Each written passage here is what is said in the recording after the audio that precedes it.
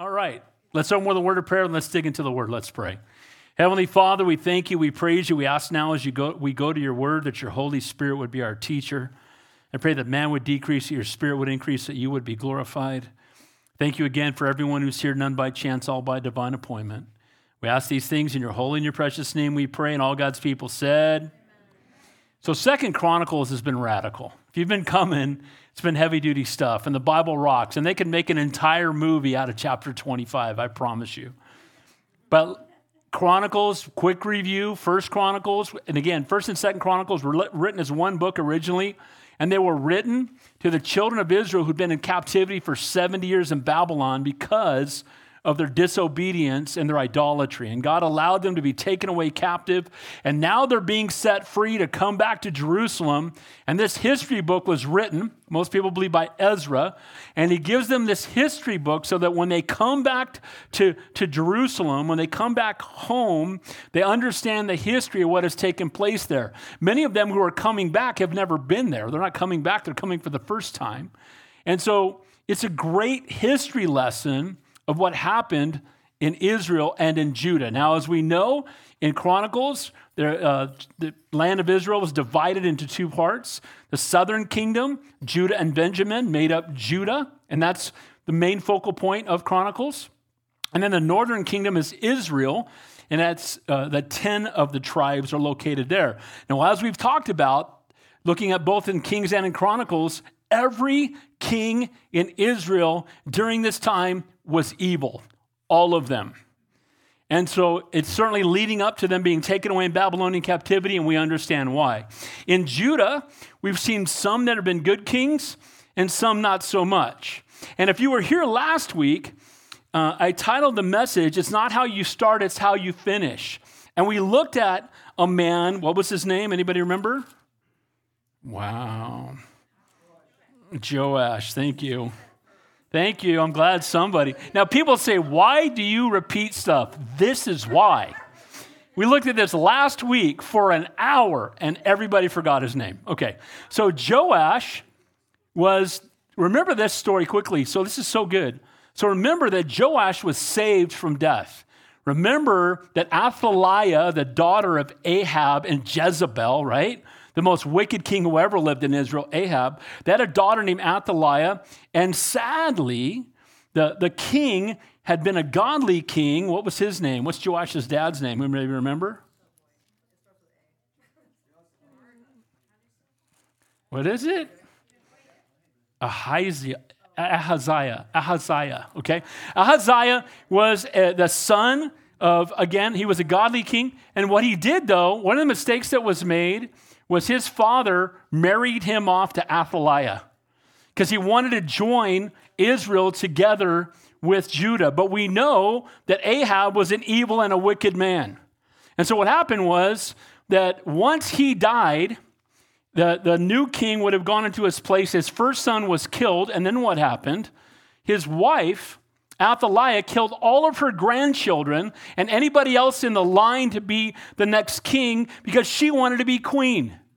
So if you remember, Jehoiada and his wife Jochebed hid the 1-year-old grandson and hid him in the temple where she never found him because she was an idol worshiper to the prophet Baal, a false god who didn't exist. And she brought that into the land, and they hid him for 6 years. In the beginning of last week's chapter, we saw that they brought him out and made him king at 7 years old, and Athaliah was put to death. She was calling out treason, and Joash starts off well. And as he's growing up, he's doing really well until Jehoiada, who was his uncle and the priest, died. And once he died, he became an idolater, just like his grandmother. And we saw by the end of it, his life crashed and burned. Now, the thing about him that was so significant, he was the last living person in the line of David.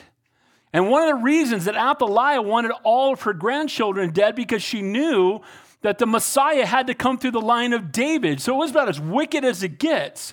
So he, again, doesn't end well. And tonight we're going to look at his son. And I titled the message, if you have your outline, grab it. Like father, like son. I've already given it away. Like father, like son.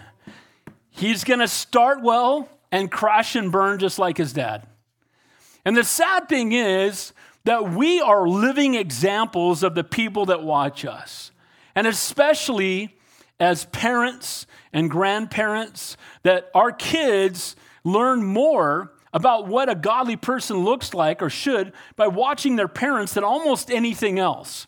I've shared with you repeatedly, my dad was a pastor for 60 years, truly the most godly man I've ever met. Him and my mom had the most wonderful marriage I've ever seen. Not that they were perfect, but they were so Christ-centered and so generous and so loving, and they're the reason I hug everybody because they hugged everybody. And so I learned a lot just having a front row seat to this is what marriage is supposed to look like. This is what a dad's supposed to be. And I've tried to follow that pattern. And sadly, we're going to see that in tonight's text, he's going to start off really well. This young man by the name, what's his name? Look at chapter 25. Amaziah. So Amaziah is the new king. He is the son. So he's in the line of David. And we're going to see that he's already had another son, thankfully. And so he is going to be the new king. If you have your outline, grab it. So I titled Like Father, Like Son. First of all, doing what is right in the sight of the Lord, at least from outward appearances. He's going to start off being solid. But we're going to see early on that his heart is not fully committed.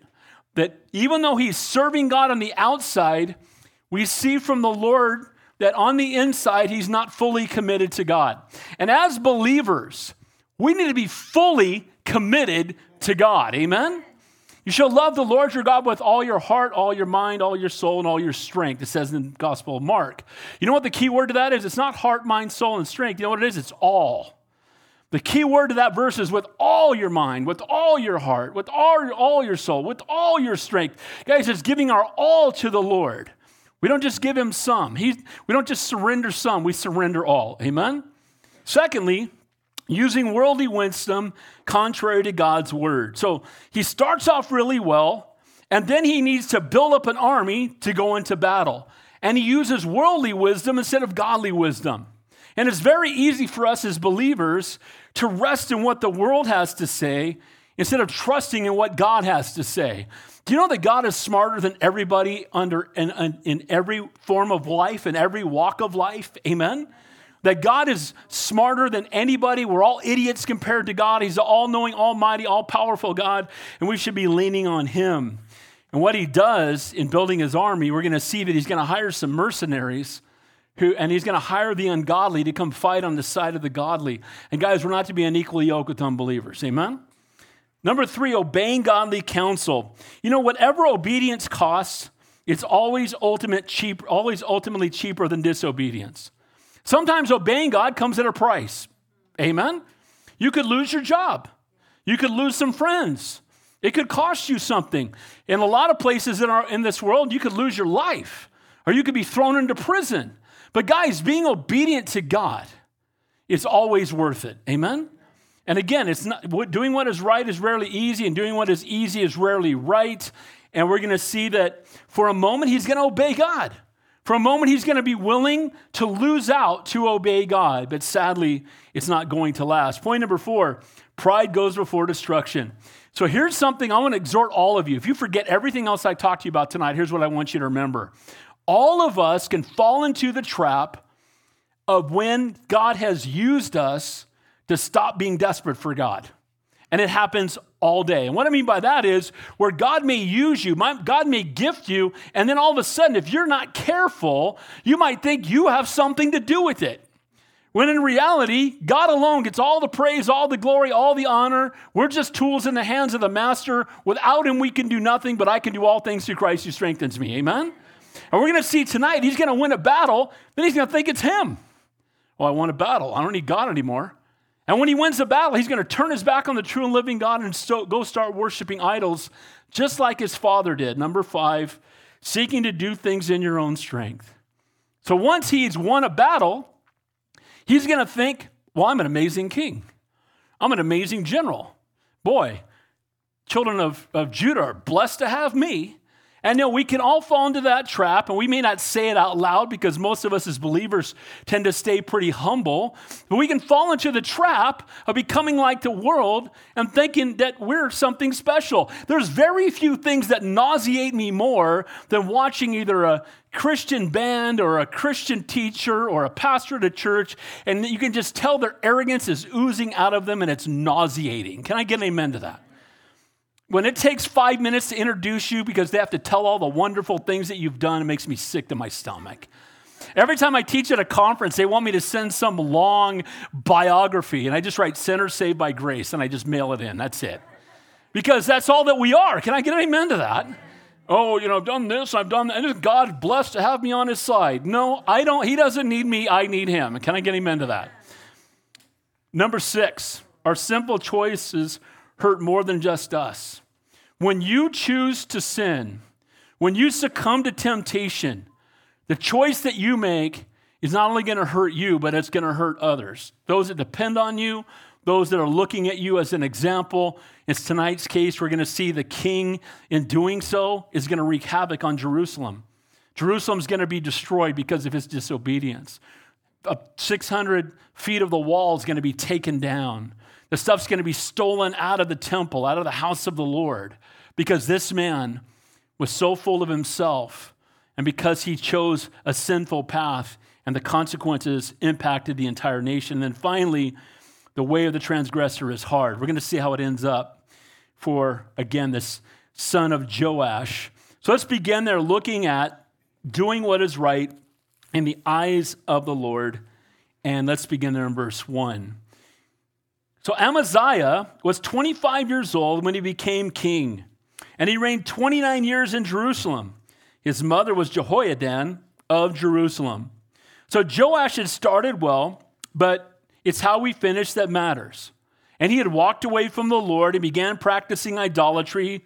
Again, he killed the Holy Spirit-filled son of the man who had saved and raised him. Remember that when he started worshiping idols, the man that raised him, the godly man that raised him, had died. He starts worshiping idols. Then his son, Zechariah, not that Zechariah, but another Zechariah, comes to him and says, "You're worshiping idols, and you need to get right with God."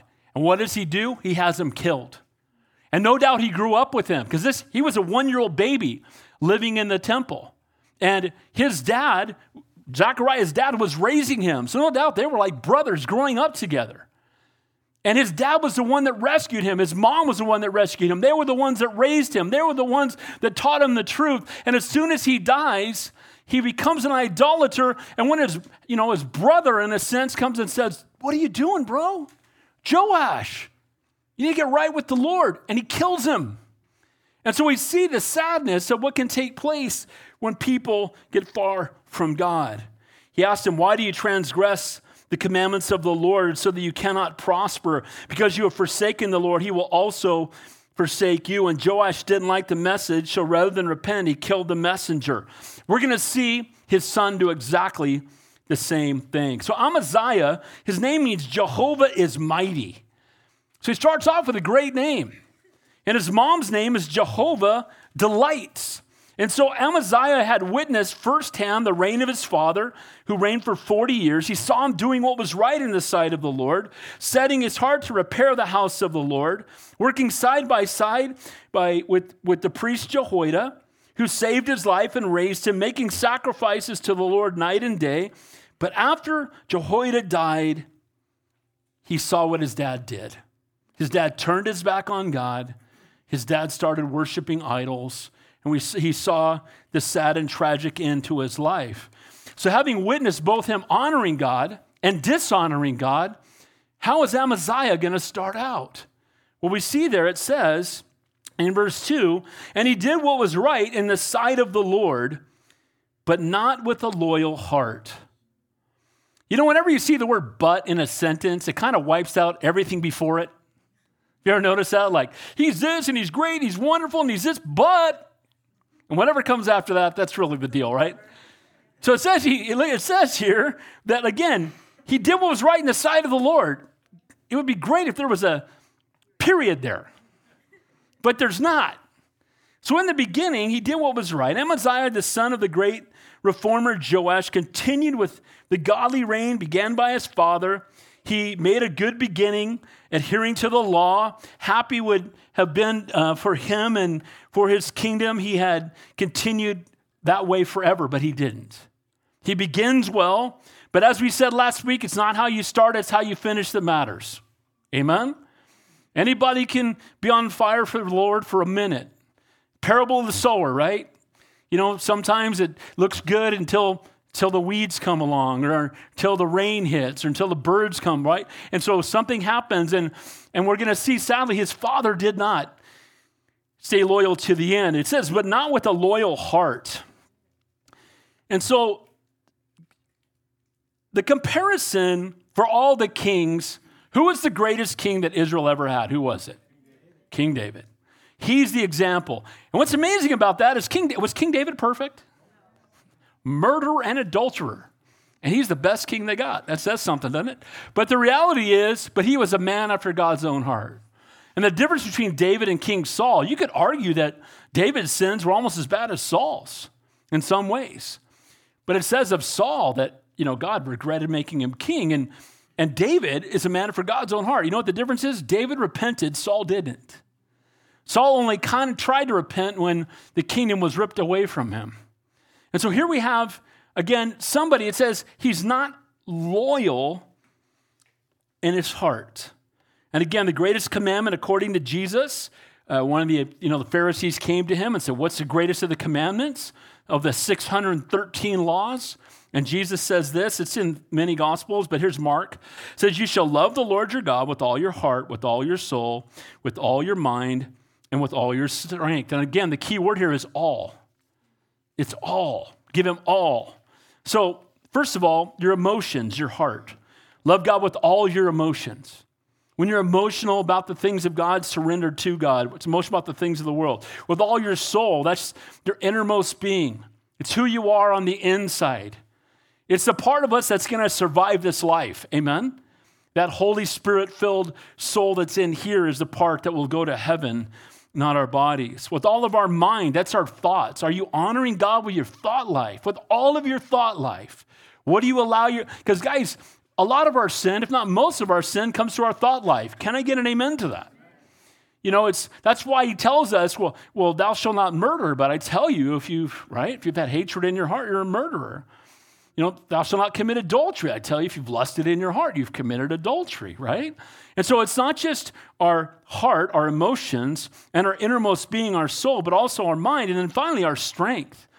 You know, we should use these bodies that God has given us and all the strength that we have for the Lord and for his glory. So love God with all you have. Love him completely, fully, holding nothing back, above everything else. That word love there in the Greek, I'll give you one guess. What do you think it is? It's agape. Agape is selfless, esteeming others greater than yourself. It's unconditional, and it's a love by choice. So the greatest commandment is to love God with all we have, with every part of our being, above all else, no matter what life may bring our way. And you know, a half-hearted love, a lukewarm love, like he has here, won't last. If you're divided between the Lord and the world, you're going to end up in the world. Bad company corrupts good morals. Amen? If you're divided between the world, if you're divided between your career and the Lord, if you're divided between a relationship and the Lord, I've had 2 conversations this week of people who are unequally yoked trying to convince me that it's okay. No. Amen? No, it's not. But he's really nice. I don't care how nice he is. He's spiritually dead. You're dating a dead guy. You're dating a corpse. You need to get rid of the dude. Let him go. Pray for his salvation. You're not the one to witness to him. Send him to my house. I'm happy to talk to him. Run away from that guy. In Jesus' name, amen? Why? Because God has someone for you who loves Jesus. And don't settle for less than God's highest. Amen? But the world is always making excuses. By the way, you won't get married to being unequally yoked if you don't spend time even contemplating dating unbelievers. It's not dating anyway. It's courtship to marriage. Amen? And the most important decision you're going to make outside of giving your life to Jesus is who you spend your rest of your life with. Amen? But that half-hearted love, that divided love, when you're divided between your job and the Lord. Now, we also need to have jobs, and you guys all know I worked for the same company for 35 years, and that was my mission field, and I loved working there because that was the place that I knew God was using me. And God wants to use you there. You should be the best worker in the building. Be there on time. Work hard all day. Give a full day's work for a full day's pay. Amen? That being said, you don't love your job more than Jesus or as anywhere near as much as Jesus. Amen? The same is true of a relationship. Relationships will drag people away from the Lord. People will lie about their faith just to be in a relationship with someone that does love the Lord. We're to love God, again, but above all else. I love God above all else. And again, often things you love other than the Lord will win out if you are not careful. It says in 2 Kings, and he did that which was right in the sight of the Lord, yet not like David, his father. He did according to all the things as Joash, his father, did. So in 2 Kings 14, we have a companion text for what we're looking at tonight. It's got some of the same context. And this is a verse saying that he loved God, but not like David did, more like his dad did. And we know how that worked out, don't we? His dad was a divided man. Again, David was a man after God's own heart. Joash, in the end, a wicked idol worshiper who killed the prophet of God rather than repent. Verse 3, now it happened as soon as the kingdom was established for him that he executed his servants who had murdered his father, the king. Now in this case, this is actually justifiable. His dad was the king, and these guys came and murdered him because they didn't want him to be king anymore, even though he was an ungodly king, and it was kind of warranted. If you're the new king, you probably don't want guys hanging out who think killing the king's a good idea. So he has them put to death. Then it says in verse 4, however, he did not execute their children, but did that as is written in the law of the book of Moses, where the Lord commanded, saying, the fathers shall not be put to death for their children, nor shall the children be put to death for their fathers, but a person shall die for his own sin. Amen, amen, and amen to that. Amen? By the way, that's a great verse to wipe out abortion. Can I get an amen to that? People will come and say, what if it was rape? What if it was rape? You're going to make that woman, would I make my daughter carry a baby to term if she was raped? The answer is yes, because you don't kill the baby for the sins of the father. Amen? I'm not saying it would be easy, and I'm not taking it lightly, but killing babies is never the answer. Amen? And that's one of the reasons we support Ohana. But notice that he actually did not kill the children. And now, by the way, if you guys, I want to encourage you, if you haven't gone yet, my wife and I went yesterday to the Reagan Library to look at the Auschwitz thing, and it's got 50 stations, and you can listen, and it is pretty powerful. And one of the stations talks about the fact that Hitler and all those that followed him wanted to kill all the children because they knew if they didn't, when the children got older, they would come and seek vengeance after them.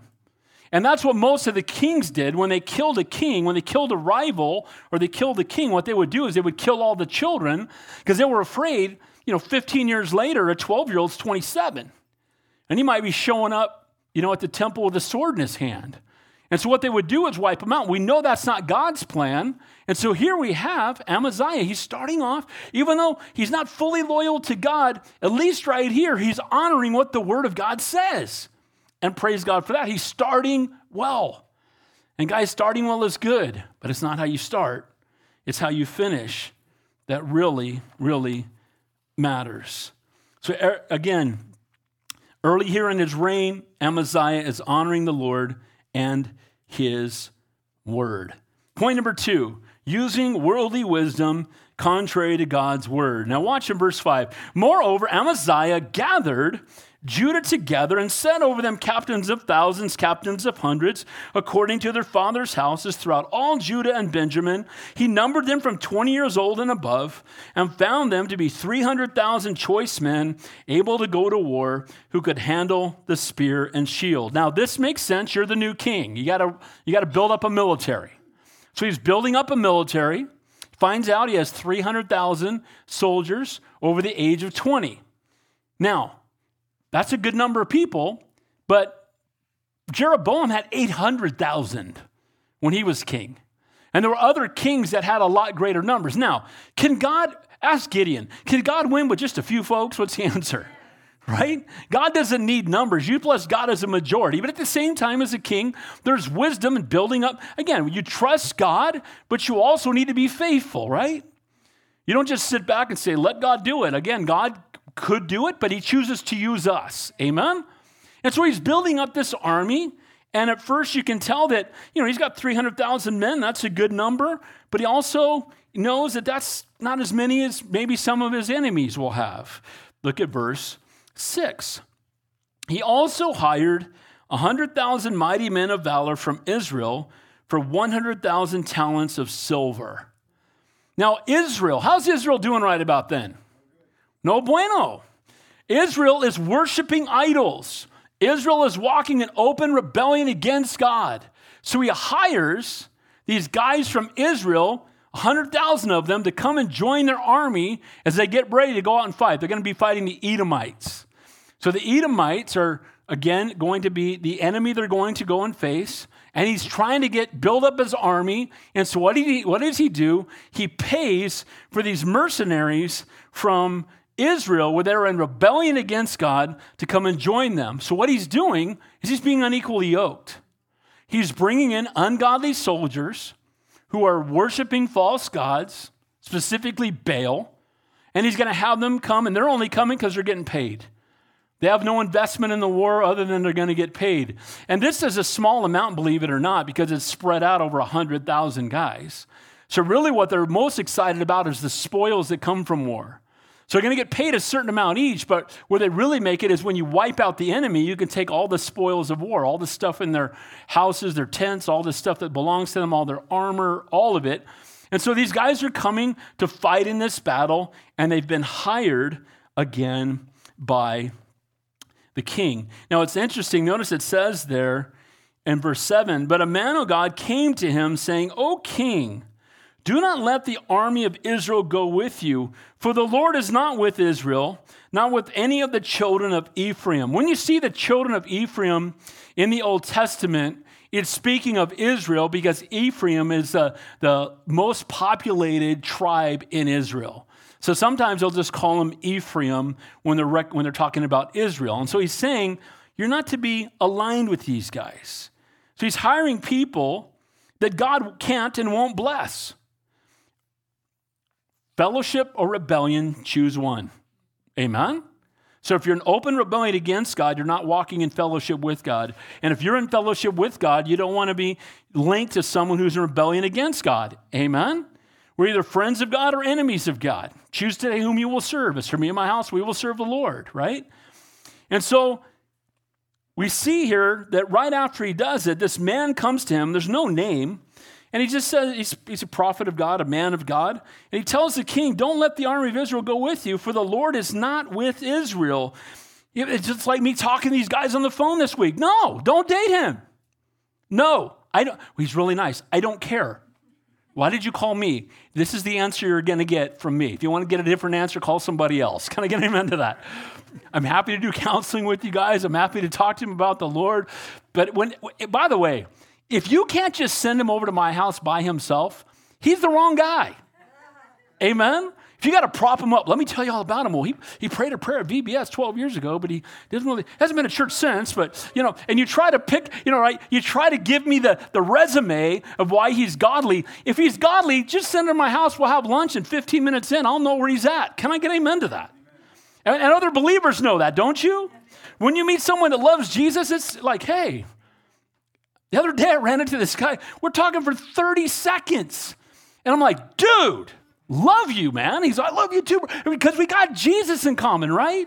Blood is thicker than water, but the Holy Spirit's thicker than blood. And these guys don't have the Holy, again, this is prior to the pouring out of the Spirit on believers, but in the Old Testament, they're not aligned with the Lord. They're worshiping false idols. They're in open rebellion against God. But he wants a bigger army. So he's willing to compromise. And sometimes a woman just says, well, I just want to be married. I don't want to be alone. You know what's better? What's worse than being alone? Being married to an unbeliever. Amen? Now, if you are married to an unbeliever, stay and pray. Once you're in, stay, pray, continue to be a Christ-like example to your spouse. But if you're not married, do not marry an unbeliever. So Amaziah has unequally yoked himself with the wicked, and we're to come out from among them. Some trust in chariots and some in horses, but we will remember the name of the Lord our God. I would rather fight with one other believer than 1 million people who are living lives contrary to God, don't know the Lord, and are spiritually dead. Amen? You plus God is a majority. And again, we saw it with Gideon. Got the army so small that God had to get the glory. Nobody could say, oh, we're just bad dudes, man. We're rough. No, dude, you were so outnumbered. That had to be God. Amen? Now watch what it says there in verse 8. But if you go, be gone. Be strong in battle. Even so, God will make you fall before the enemy, for God has power to help or overthrow. Here's what he says. If you want to go with those guys, go right ahead. And guess what? You're going to lose. Because God can help you or he can overthrow you. If you're for him and walking with him, he'll bless you. If you're walking in direct disobedience to him, he can overthrow you. So he lets him know, if you take those guys with you, it's going to end in defeat. Now, he could just say, I don't care. But at least at this point, Amaziah is going to listen. And he's going to say, okay, all right. Man, I like having 100,000 more guys. Even though it made military sense for Amaziah to hire and use these troops according to the word of God, it made no spiritual sense. This is because God has the power to help and to overthrow, and to fight with God is to receive his help, and to fight against him, and God will overthrow you. The Bible says the fear of God is the beginning of wisdom, and man's ways are not our ways. Guys, we obey God even when it may not make sense from a physical perspective. Now watch what he does here. In verse 9, point number 3, obeying godly counsel. Like father, like son, obeying godly counsel. Look at verse 9. And Amaziah said to the man of God, but what shall we do about the 100 talents who I've given to the troops of Israel? He's already asking, so what's it going to cost me to obey God? Amen? Can it cost you something to obey God? What's the answer? Absolutely. A man is no fool. He gives up what he cannot keep to gain what he cannot lose. You might make more money if you get the raise at work and you move to another city, but it might take you away from the place where God's using you. Make sure that you're in the center of God's will. There's nothing better than being where God wants you to be, doing what God wants you to be doing. Amen? There's such joy and peace in that. And I believe me, I have that peace in my heart, and I'm blessed by it. So how much is it going to cost me to obey? And then he says there in the second half of verse 9, and he said, and the man of God answered, the Lord is able to give you much more than this.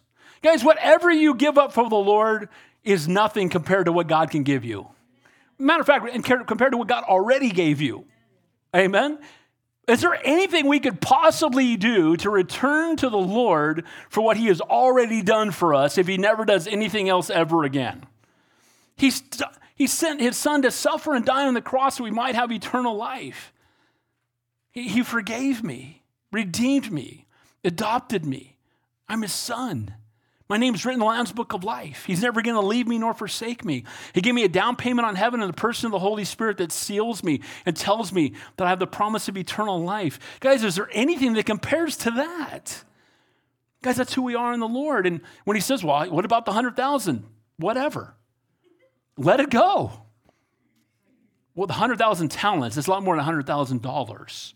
This would have been millions, okay? Tons of silver. In today's, I don't even know what the number would be in today's money. But the Lord is able to give you so much more than this. Whatever obedience costs, it's always ultimately cheaper than disobedience. Our Father has a cattle on 1,000 hills. He owns it all. Does God ever sweat money? What's the answer? He never worries about it. That's my heart here. That's why we don't even pass a bucket, right? And we saw the first ever agape box in the last chapter, right? Didn't we? In verse 8. They just put a box out and whoever wanted to give, they gave. God loves a cheerful giver. And where God guides, God provides. And you don't have to, if you have to twist somebody's arm, and I've told you this, when I hear on the radio, if we don't get this much money by Thursday, we're going off the air. I always say, go off the air then. Because we shouldn't have to beg. Can I get an amen to that? God will provide, and he does provide. Amen? And so he's telling them, look, 100,000 shekels to God, it's nothing. He's just let it go.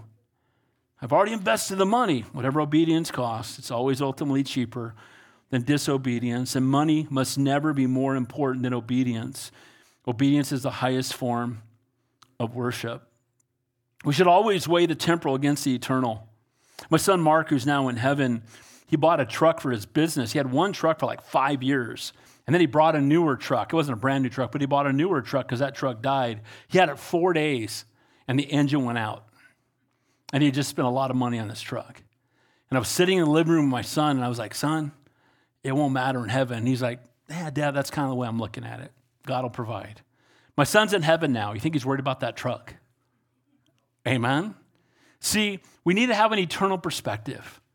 It's all going to burn. It's not going to matter.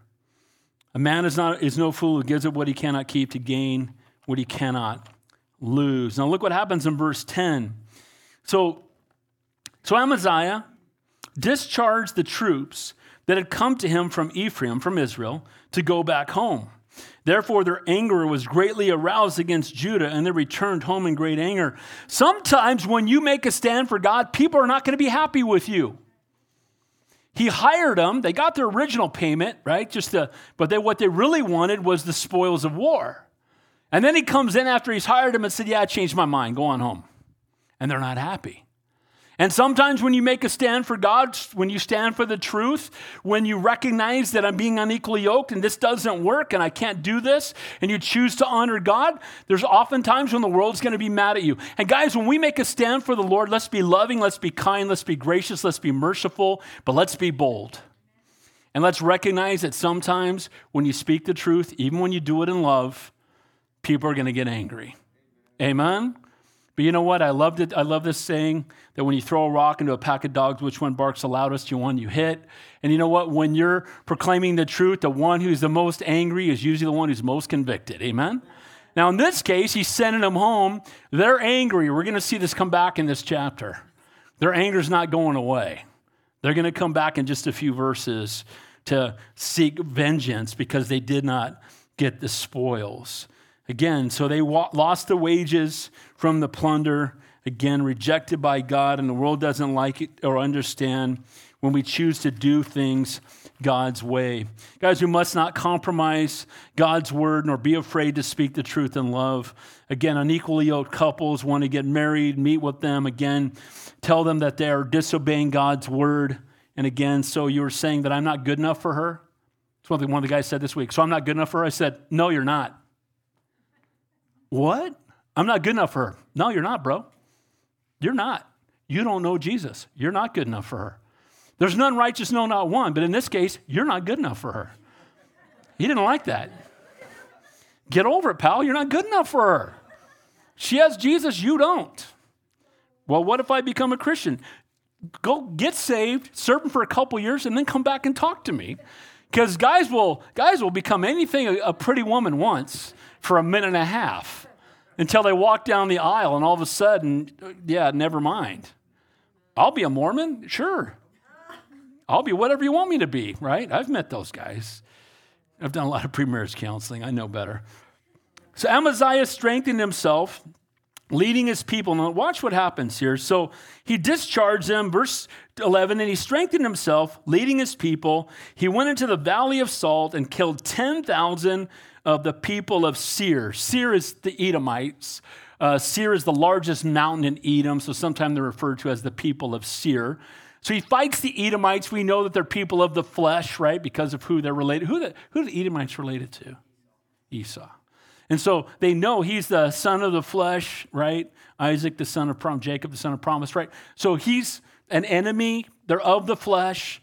And again, they lose the battle. He kills 10,000. Now watch this. And this is one of those verses that when you read it, you're like, really? Was this okay with God? Look at verse 12. All the children of Judah took captive 10,000 alive. They brought them to the top of a rock and cast them down the top of the rock, and they were dashed into pieces. Now, when you read verses like that in the Bible, people go, wow, that's kind of heavy. But I'll tell you what else is heavy, mocking God. I'll tell you what else is heavy, blaspheming his name. I'll tell you what else is heavy, worshiping false idols. Now again, whether this was, it doesn't give us any more information as to why they do this. It doesn't say they cast them off the cliffs because they slaughtered baby. It doesn't say that. We don't know why they did it. It could have been a response to something really harsh. It could have just been that this is what God wanted them to do. We don't know. I don't like to speak into silence. But I also know that God, there's times in the Bible, God opens up the ground and swallows people. What happened in Sodom and Gomorrah? What did God do there? Brought fire down from heaven. Wiped that place out. Amen?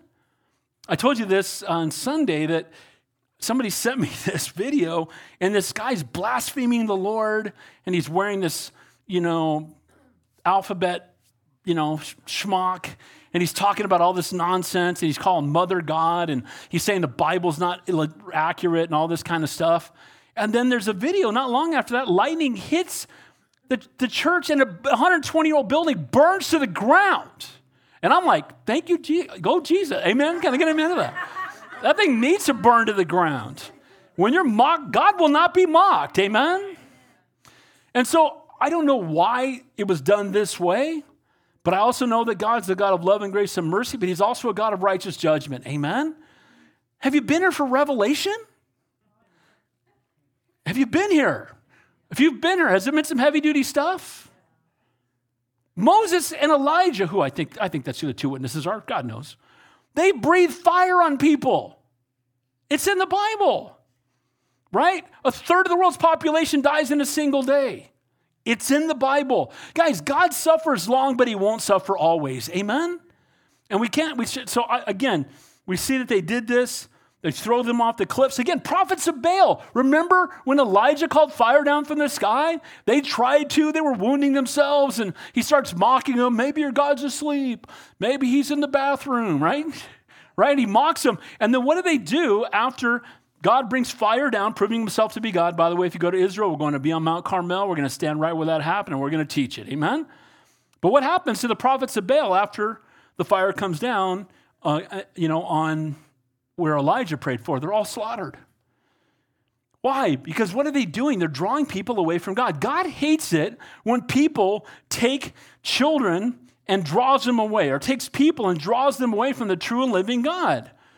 It's going to be heavy judgment for those who are teaching people a lie and drawing them away from the Lord. God hates it. So we see here, he casts them down from the top of the rock, and they're broken into pieces. If you struggle with that, you're going to struggle a lot more with hell. Amen? Is hell a real place? What's the answer? Do you know that everybody will live forever? It's just a matter of where. Amen? And we don't want to see every believer this side of heaven should be burned for every unbeliever this side of hell. Point number 4, pride goes before destruction. So he wins the battle, defeats the Edomites, doesn't have the extra 100,000 guys. He honors the Lord. God gives him the victory. So now he's just going to go and offer sacrifices and worship God, right? You would hope. Look what happens in verse 14. Now it was after Amaziah came from the slaughter of the Edomites that he brought the gods of the people of Seir and set them up to be his gods, and bowed down before them and burned incense to them. All I can say to this is a stupid moment.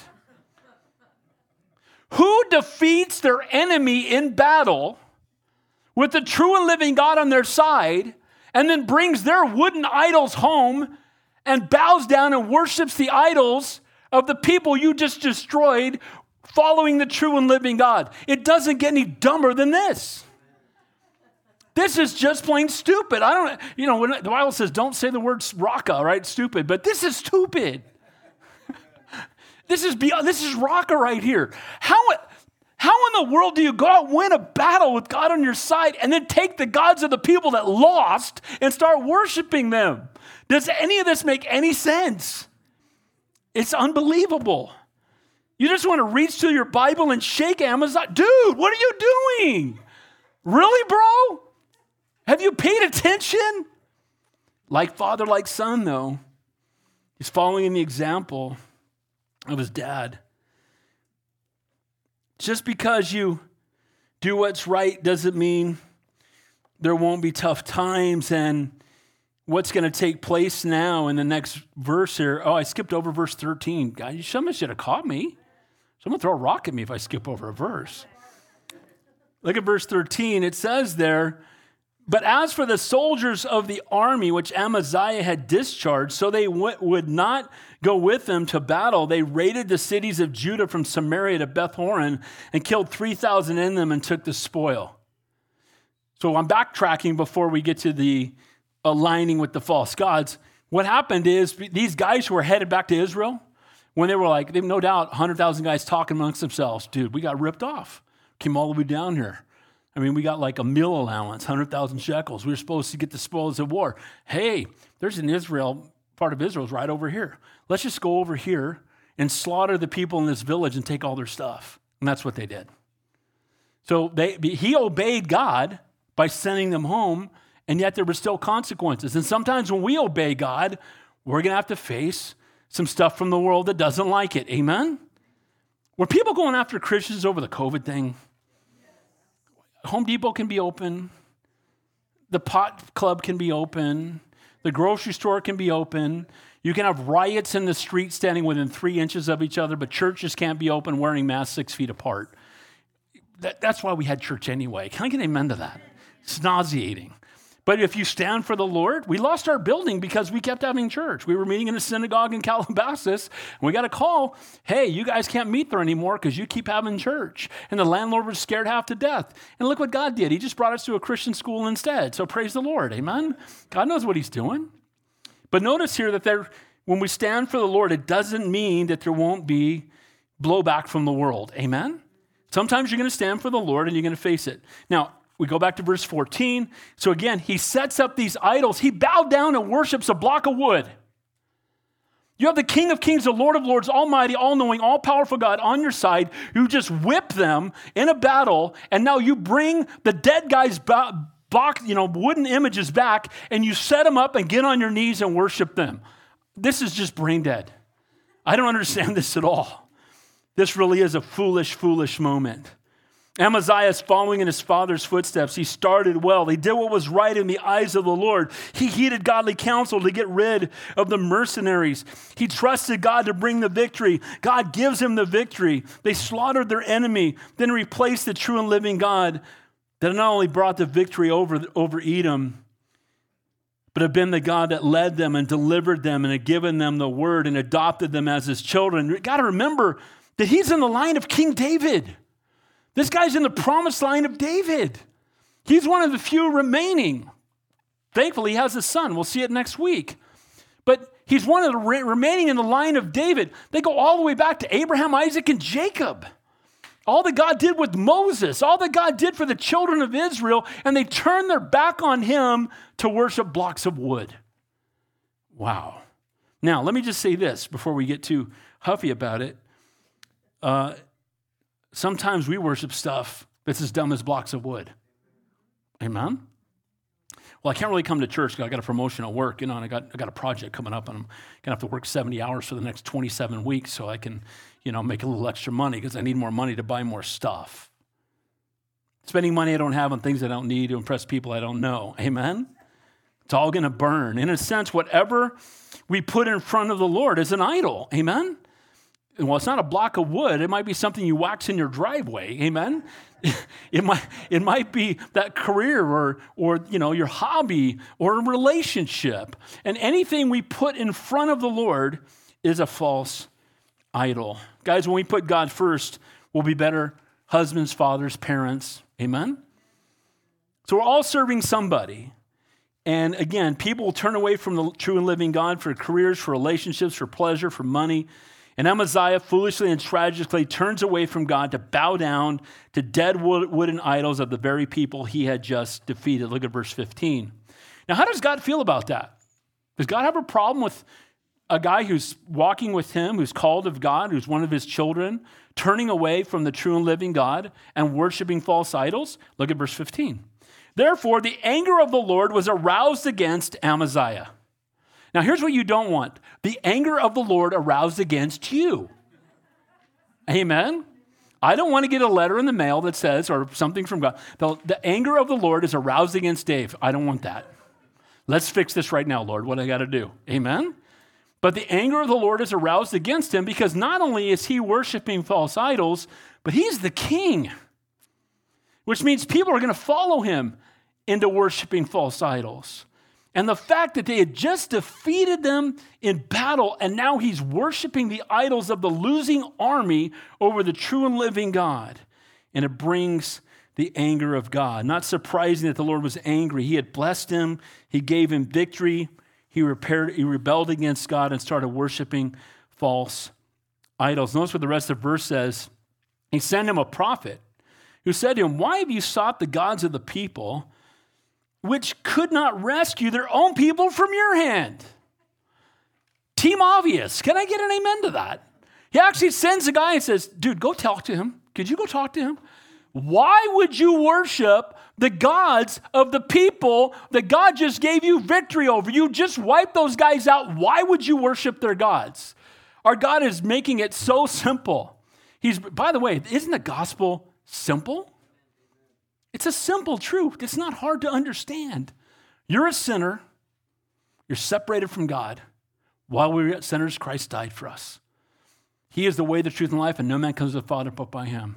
He loves you so much, he'd rather die than live without you. For you to have a relationship with him, you must confess that you're a sinner. You must repent and turn and surrender your life to him. If you believe in your heart and confess with your mouth that Jesus Christ is Lord, you will be saved. Your name will be written in the Lamb's Book of Life. He'll never leave you nor forsake you, and you'll have the promise of heaven. Amen? Doesn't take a theology degree to share that. Amen? And here it is, the simple truth. And he has to exhort him. He sends this prophet to challenge Amaziah's thinking. What are you thinking, bro? You know what? Praise God that God will send people to us when we're getting off track. Amen? You heard me say it all the time. Christians don't stab each other in the back. We stab each other in the front. Amen? You know, when we're off track, someone loves us enough to say, no, why are you doing this? It's not okay. God's ways are better than our ways. Amen? God's highest is always best. It's an opportunity. He could have repented right here, right? He's like, what are you doing? He could have said, you're right, I'm an idiot. That was really foolish. Let me get right with God. But let's see what he does. Look what happens. Verse 16. So it was when he talked with him, he said, who made you the king's counselor? You're not the boss of me, right? That's a paraphrase, right? Who made you the king's counselor? Cease. He's telling him, shut up. I don't want to hear what you have to say. Have you ever been sharing your faith with somebody and they basically told you to shut up or they didn't want to hear it? Anybody at all? If you haven't heard that yet, you're not sharing your faith enough. Amen? I told you I had a friend that used to cover his ears and go, nah, nah, nah, nah, every time I start talking about the Lord. I'm not kidding. Grown man. I start talking about the Lord. Nah, nah, nah, nah, nah. Don't talk to me. I'm like, dude, that's nuts. King Amaziah did not like the righteous rebuke the prophet is exhorting him with. And so he tells him to be quiet. You're not my boss. I don't take advice from you. I go pray to those dead blocks of wood over there. Why would I listen to somebody who knows the true and living God? So foolish. Notice what it says at the rest of that verse. It says to him there, did I make you the counselor? Cease. Why should you be killed? He's telling him, look, if you keep talking, you're going to die. That's the threat, right? But watch what happens. I like this guy. I want to know who this guy is when we get to heaven. I want to say, who's the guy from 2 Chronicles 25 who came up and talked to Amaziah? I want to get a Coke with you, bro. Let's hang out. Look what it says here. Then the prophet ceased and said, I love this. He ceased and said, I know that God is determined to destroy you because you have done this, have not heeded my advice. You go, bro. Can I get an amen to that? Shut up or you're going to die. He stops talking. Well, okay, but let me just tell you that God's going to kill you. He's going to destroy you because you've not heeded my counsel. If we don't repent, if you refuse to repent, he's being called to repentance to get right with God, to honor the Lord, put the Lord in the proper place that he belongs in his life, and he's letting him know, if you don't repent, God is going to destroy you. Now, does he desire that none should perish? What's the answer? He wants to see everybody saved, but you know what? He'll never force it on anybody. We have a choice to make, and he's giving him this opportunity, and he's exhorting him. So he speaks to silence the prophet under the threat of death, and the world hates to have their sin exposed. Amen? They'll tell you when you call them a sinner, you're intolerant. You're a bigot. You're a homophobe. You're a xenophobe. You're a obophobe, right? It's phobe. Everybody says you're a phobe, right? I'm afraid of nothing. How about you? We want to see people saved, amen? I pray daily, how can we reach these people? Think of the Jesus Revolution and the hippies, right? You guys saw the movie? How do we reach these? I want to know how we can reach these people. I want to reach them. I want to share Jesus with them. That being said, I'm not going to be God is not tolerant of sin. Amen? It's not tolerance. I can love you and not agree with you. Tolerance is saying, I want you to say that what I'm doing is just fine. I want you to come celebrate with me. That will never happen. Amen? And you know what? My sin shouldn't be celebrated either. Amen? And I said it last week, but it still drives me crazy. You have one day for veterans, one day for people who died, one day for dads, one day for moms, 2 days for Jesus, Christmas and Resurrection Sunday, and a month for perversion. That's the world we live in today. Amen? So the king is rejecting God's offer of mercy. He sent a correcting prophet. He could have sent a bolt of lightning, but he doesn't do that. He gives him an opportunity to repent. And again, he says, if you don't follow my advice, the prophet under the risk of death speaks the truth with boldness. Amaziah, again, pridefully full of himself, rejects God's word and the call to repent. And God's righteous judgment is coming to destroy you because you have rejected the godly counsel to repent. So what do you think is going to happen before the end of this chapter? I just told you. He tells him God's righteous judgment is coming to destroy you because you won't repent. That's a paraphrase of what he's talking about here. Again, people don't want to hear the call to repent. We need to tell them anyway. Amen? Eternity is hanging in the balance, and the only thing we're taking to heaven with us is people.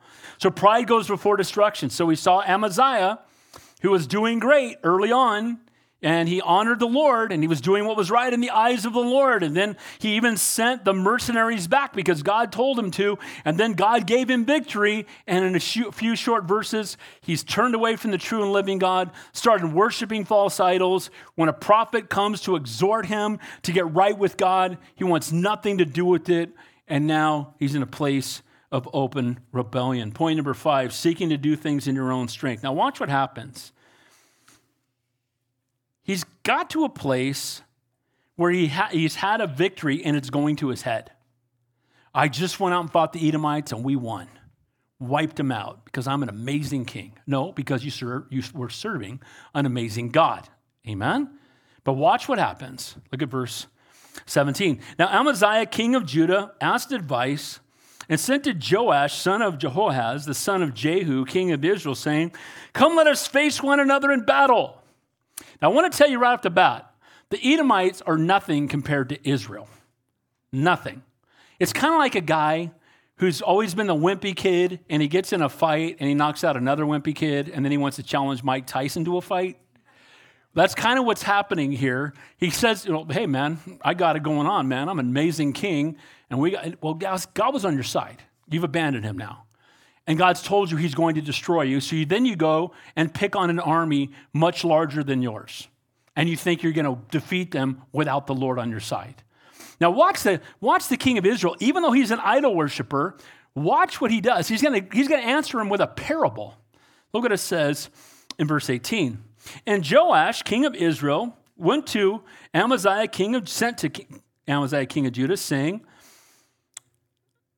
there was in Lebanon, sent to the cedar that was in Lebanon, saying, give your daughter to my son as wife, and a wild beast that was in Lebanon passed by and trampled the thistle. Now what he tells him is, he says in the beginning, there's a thistle that was in Lebanon. A thistle is like a weed. And he said the thistle says to the cedar tree, right, which is the greatest and strongest of trees, right? The cedars of Lebanon was the greatest wood as they used it to build the temple, right? And he says, this thistle comes to the cedar and says, let our daughter be married to your son, right? Like we're equals, so let's join together in a a treaty between ourselves. Now, obviously, a weed and a cedar tree, not the same. And it doesn't take long to figure out. He's saying, you guys are the weed, and we're the cedar tree. And then he says at the end of that verse, again, that as Lebanon passed by and trampled the thistle, a wild beast ran by and ran over the weed before they could get married, right? The little thing that didn't even compare to cedar, he's letting them know, dude, you can't come against us. You guys are like a weed on the side of the road, and we're like a cedar tree. Do yourself a favor and stay home. Look what it says in verse 19. Indeed, you say that you have defeated the Edomites, and your heart is lifted to boast. Stay home now. Why should you meddle with trouble that you should fall? You and Judah with you. So the king of Israel actually showing him some grace. Like, bro, you beat Edom. This is not us. You're fighting a whole nother group of people. And guess what? If you come against us, we're going to destroy you. Do yourself a favor and stay home. He's moved with pride, not by the Lord. And winning the previous battle with the Lord on his side, he's taking the credit for what's taken place. Now he thinks he's the most mighty warrior, and he's ready to go out and fight Israel, who is much, much larger than he is. It's so tragic, again, when you see people get filled with themselves. The king of Judah asked advice, and now he wants to go after him. It says in Josephus, you guys ever heard of Josephus? Okay, so he's not a believer, but he was a first century writer and a commentator during those days. So it doesn't equate to scripture, but when I look it up, so here's what he says about Amaziah. He says, upon victory which Amaziah had gotten and the great acts he had done, he was puffed up, began to overlook God who had given him the victory. And then he also says, but in vain of insolence, he wrote to Joash, the king of Israel, and commanded that he and all his people should be obedient to him as they had formerly been obedient to David and Solomon.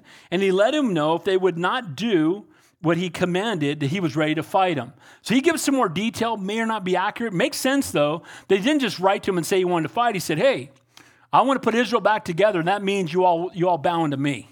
I'm the king now, like David and like Solomon. Hey, Amaziah, you're not David and you're not Solomon. Amen? But he's putting the word out, and the king of Israel writes back to him and lets him know, guys, you're no match for us. So he's called him a weed, basically. Dude, you're a weed. A beast could walk by and crush you. Why don't you just stay home and stay by yourself? He said, you meddle with trouble. The word meddle there is to cause strife, to stir up, to contend. Again, the word meddle is to interest oneself in someone else's concern. There's danger in meddling, and Amaziah has meddled in two ways. He's gotten involved with ungodly things in the Edomite kings, and he's gotten involved in a battle with Israel that he shouldn't have. It says this in Proverbs 26, verse 17. He who passes by and meddles in a quarrel, not his own, is like a man who takes a dog by the ears. Not a good idea. Amen? You see a pit bull walking by, don't go out and grab him by his ears. It's probably not going to end well. So what he's telling him is, why would you meddle? Amaziah, you won a battle against a small group of people. He doesn't even say it, and God was on your side. And now you're basically commanding that, we serve you, and you want to get into battle with us.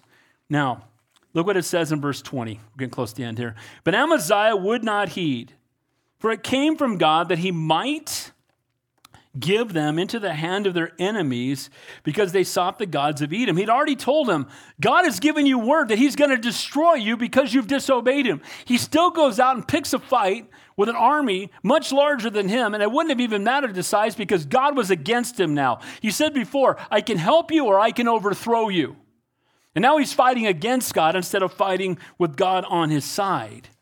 Because of Amaziah's foolish embrace of idolatry, God allowed him to enter into a foolish war with Israel, and foolish idolatry led him into foolish choices. And the wise, all-knowing, all-powerful God in heaven allowed Amaziah to experience the consequences of his choices. God will not force you to obey. And if God convicts you, you know it's wrong, and you run through that stop sign anyway, God will allow it, and the consequences will follow. Amen? You can't shake your fist at God, openly disobey God. And God is a God of love and grace and mercy. And sometimes we get away with it the first time. God's grace is not God's permission. Amen? Well, I've been getting away with it. God doesn't care. No, he's suffering long, but he won't suffer always. It's coming. The Bible tells us that pride goes before destruction, and the way of the transgressor is hard. And God's going to give him up to his own error and his own passion, leading to his own ruin. God uses his hard heart to put him in a place of judgment. Point number 6. Our sinful choices hurt more than just us. Look at verse 21. So Joash, the king of Israel, went out, and he and Amaziah, the king of Judah, faced each other at Beth Shemesh, which belongs to Judah. Beth Shemesh is about 17 miles west of Jerusalem. So he leaves Jerusalem. They come down, and they're going to intersect at Beth Shemesh, and this battle is going to take place. Then it says there in verse 22, and Judah was defeated by Israel, and every man fled to his own tent. Boy, that was quick. We don't know how long the battle took place, but it didn't take long where that mighty army was running away, right? They're all running to their own tent. Amaziah's going in there in his own pride and his own strength. And, when you're meddling and you're outside of God's will and you want to go fight the big guy when he's a cedar and you're a weed and God's not for you, you're going to get punched in the nose and you're going to lose. And that's what's happened. His pride in himself, his own strength, his own wisdom, his own army brought his own destruction. Guys, if you're putting your faith in yourself, destruction's coming. Amen? Pride goes before destruction, a haughty spirit before a fall. Jesus said this in Matthew 16. If anyone desires to come after me, let him deny himself, take up his cross, and follow me. Whoever desires to save his life will lose it. Whoever loses his life for my sake will find it. The world will tell you to trust in yourself. Believe in yourself, right? Trust your gut. Don't do that. Amen? Put yourself first. Esteem yourself. I need more self-esteem. No, here's the problem. We all esteem ourselves too much. Amen? I spoke at a Christian college years back, and I didn't realize that everybody in there was majoring in psychology, and they were all about self-esteem. And they said, well, the Bible says to love others as yourselves, you have to learn to love yourself first so you can love others. That's not what that verse means. That verse means you already love yourself so stinking much, you need to love other people more than you love yourself. Amen? Deny yourself, die to yourself, not esteem yourself. And sadly, he esteems himself and he is going to be destroyed. His whole army ran away. Amaziah goes from being the prideful king with a great army that just won a battle because God was with him, to a king with no army. They're all running for their lives, who faced a huge defeat. Let's finish up. Then Joash, the king of Israel, captured Amaziah, king of Judah, the son of Joash, the son of Jehoaz, at Beth Shemesh. And he brought him to Jerusalem and broke down the wall of Jerusalem from the gate of Ephraim to the corner gate, 400 cubits. How many of you guys know what a cubit is? It's a distance from the top of your middle finger to your elbow, and it's supposed to be of the king, so it changes. But it's roughly 1.5 feet. So if it's 200 cubits, it's 600 feet, right? So a couple of football fields long of the wall in Jerusalem was brought down. And that was not uncommon in war. What they were saying is, you're going to be defenseless going forward. Don't even think about mixing it up with us again because you're defenseless now. Tore it down. When we get to Nehemiah, we're going to see the first thing, Ezra, they want to rebuild that wall because that wall coming down exposed them. Not only does he tear down the wall, notice what else happens. It says in verse 24, and he took all the gold and silver of all the articles found in the house of God with Obed-Edom, the treasury of the king's house, and hostages, and returned to Samaria. He raids the house of the Lord where God was worshiped, the place where all that time was spent by King Solomon and then later by other kings to rebuild the temple. We just saw it was rebuilt a few kings back, where they went back in and tried to rebuild it, Joash. They tried to rebuild it for the Lord. And now, because of his disobedience, now you got the walls are down, Jerusalem is defenseless, people are carried away hostage, and Amaziah is going to take the brunt of all of it. Notice what it says as we finish up with the last point. The way of the transgressor is hard. Look what it says there. Amaziah, the son of Joash, king of Judah, lived 15 years after the death of Joash, the son of Jehoaz, king of Israel. So he actually survives. But it's believed that he was a prisoner. And then once the king died, he was allowed to go home. Let's see how that worked out. Look what it says. Now the rest of the acts of Amaziah, his first to last, indeed, are they not written in the book of the Kings, 1st and 2nd Kings, of Judah and Israel? After the time that Amaziah turned away from following the Lord, they made a conspiracy against him in Jerusalem, and he fled to Lachish. But they sent after him to Lachish, and they killed him there. So he was in captivity more than likely, and then once the king died, he was let go, and then there was a conspiracy. There was a group of his own people, because of what he had done and the consequences to the people and the fact that he had turned to follow the false gods, they were looking to kill him. And when he was hiding out in Lachish, they went and they found him and they put him to death. And then it ends by saying they brought him on horses and buried him with his fathers in the city of Judah. Now notice, with his fathers, not with the kings. They did not bury him with the other kings. Doesn't this sound a lot like his dad? If you were here last week, he starts well. He's honoring God. He listens to godly counsel. He sends the mercenary home. As soon as he wins the battle, he takes the false idols of the Edomites that he had just destroyed and turns from the true and living God and starts worshiping them. And God sends him a prophet to say, what are you doing? Turn back to God.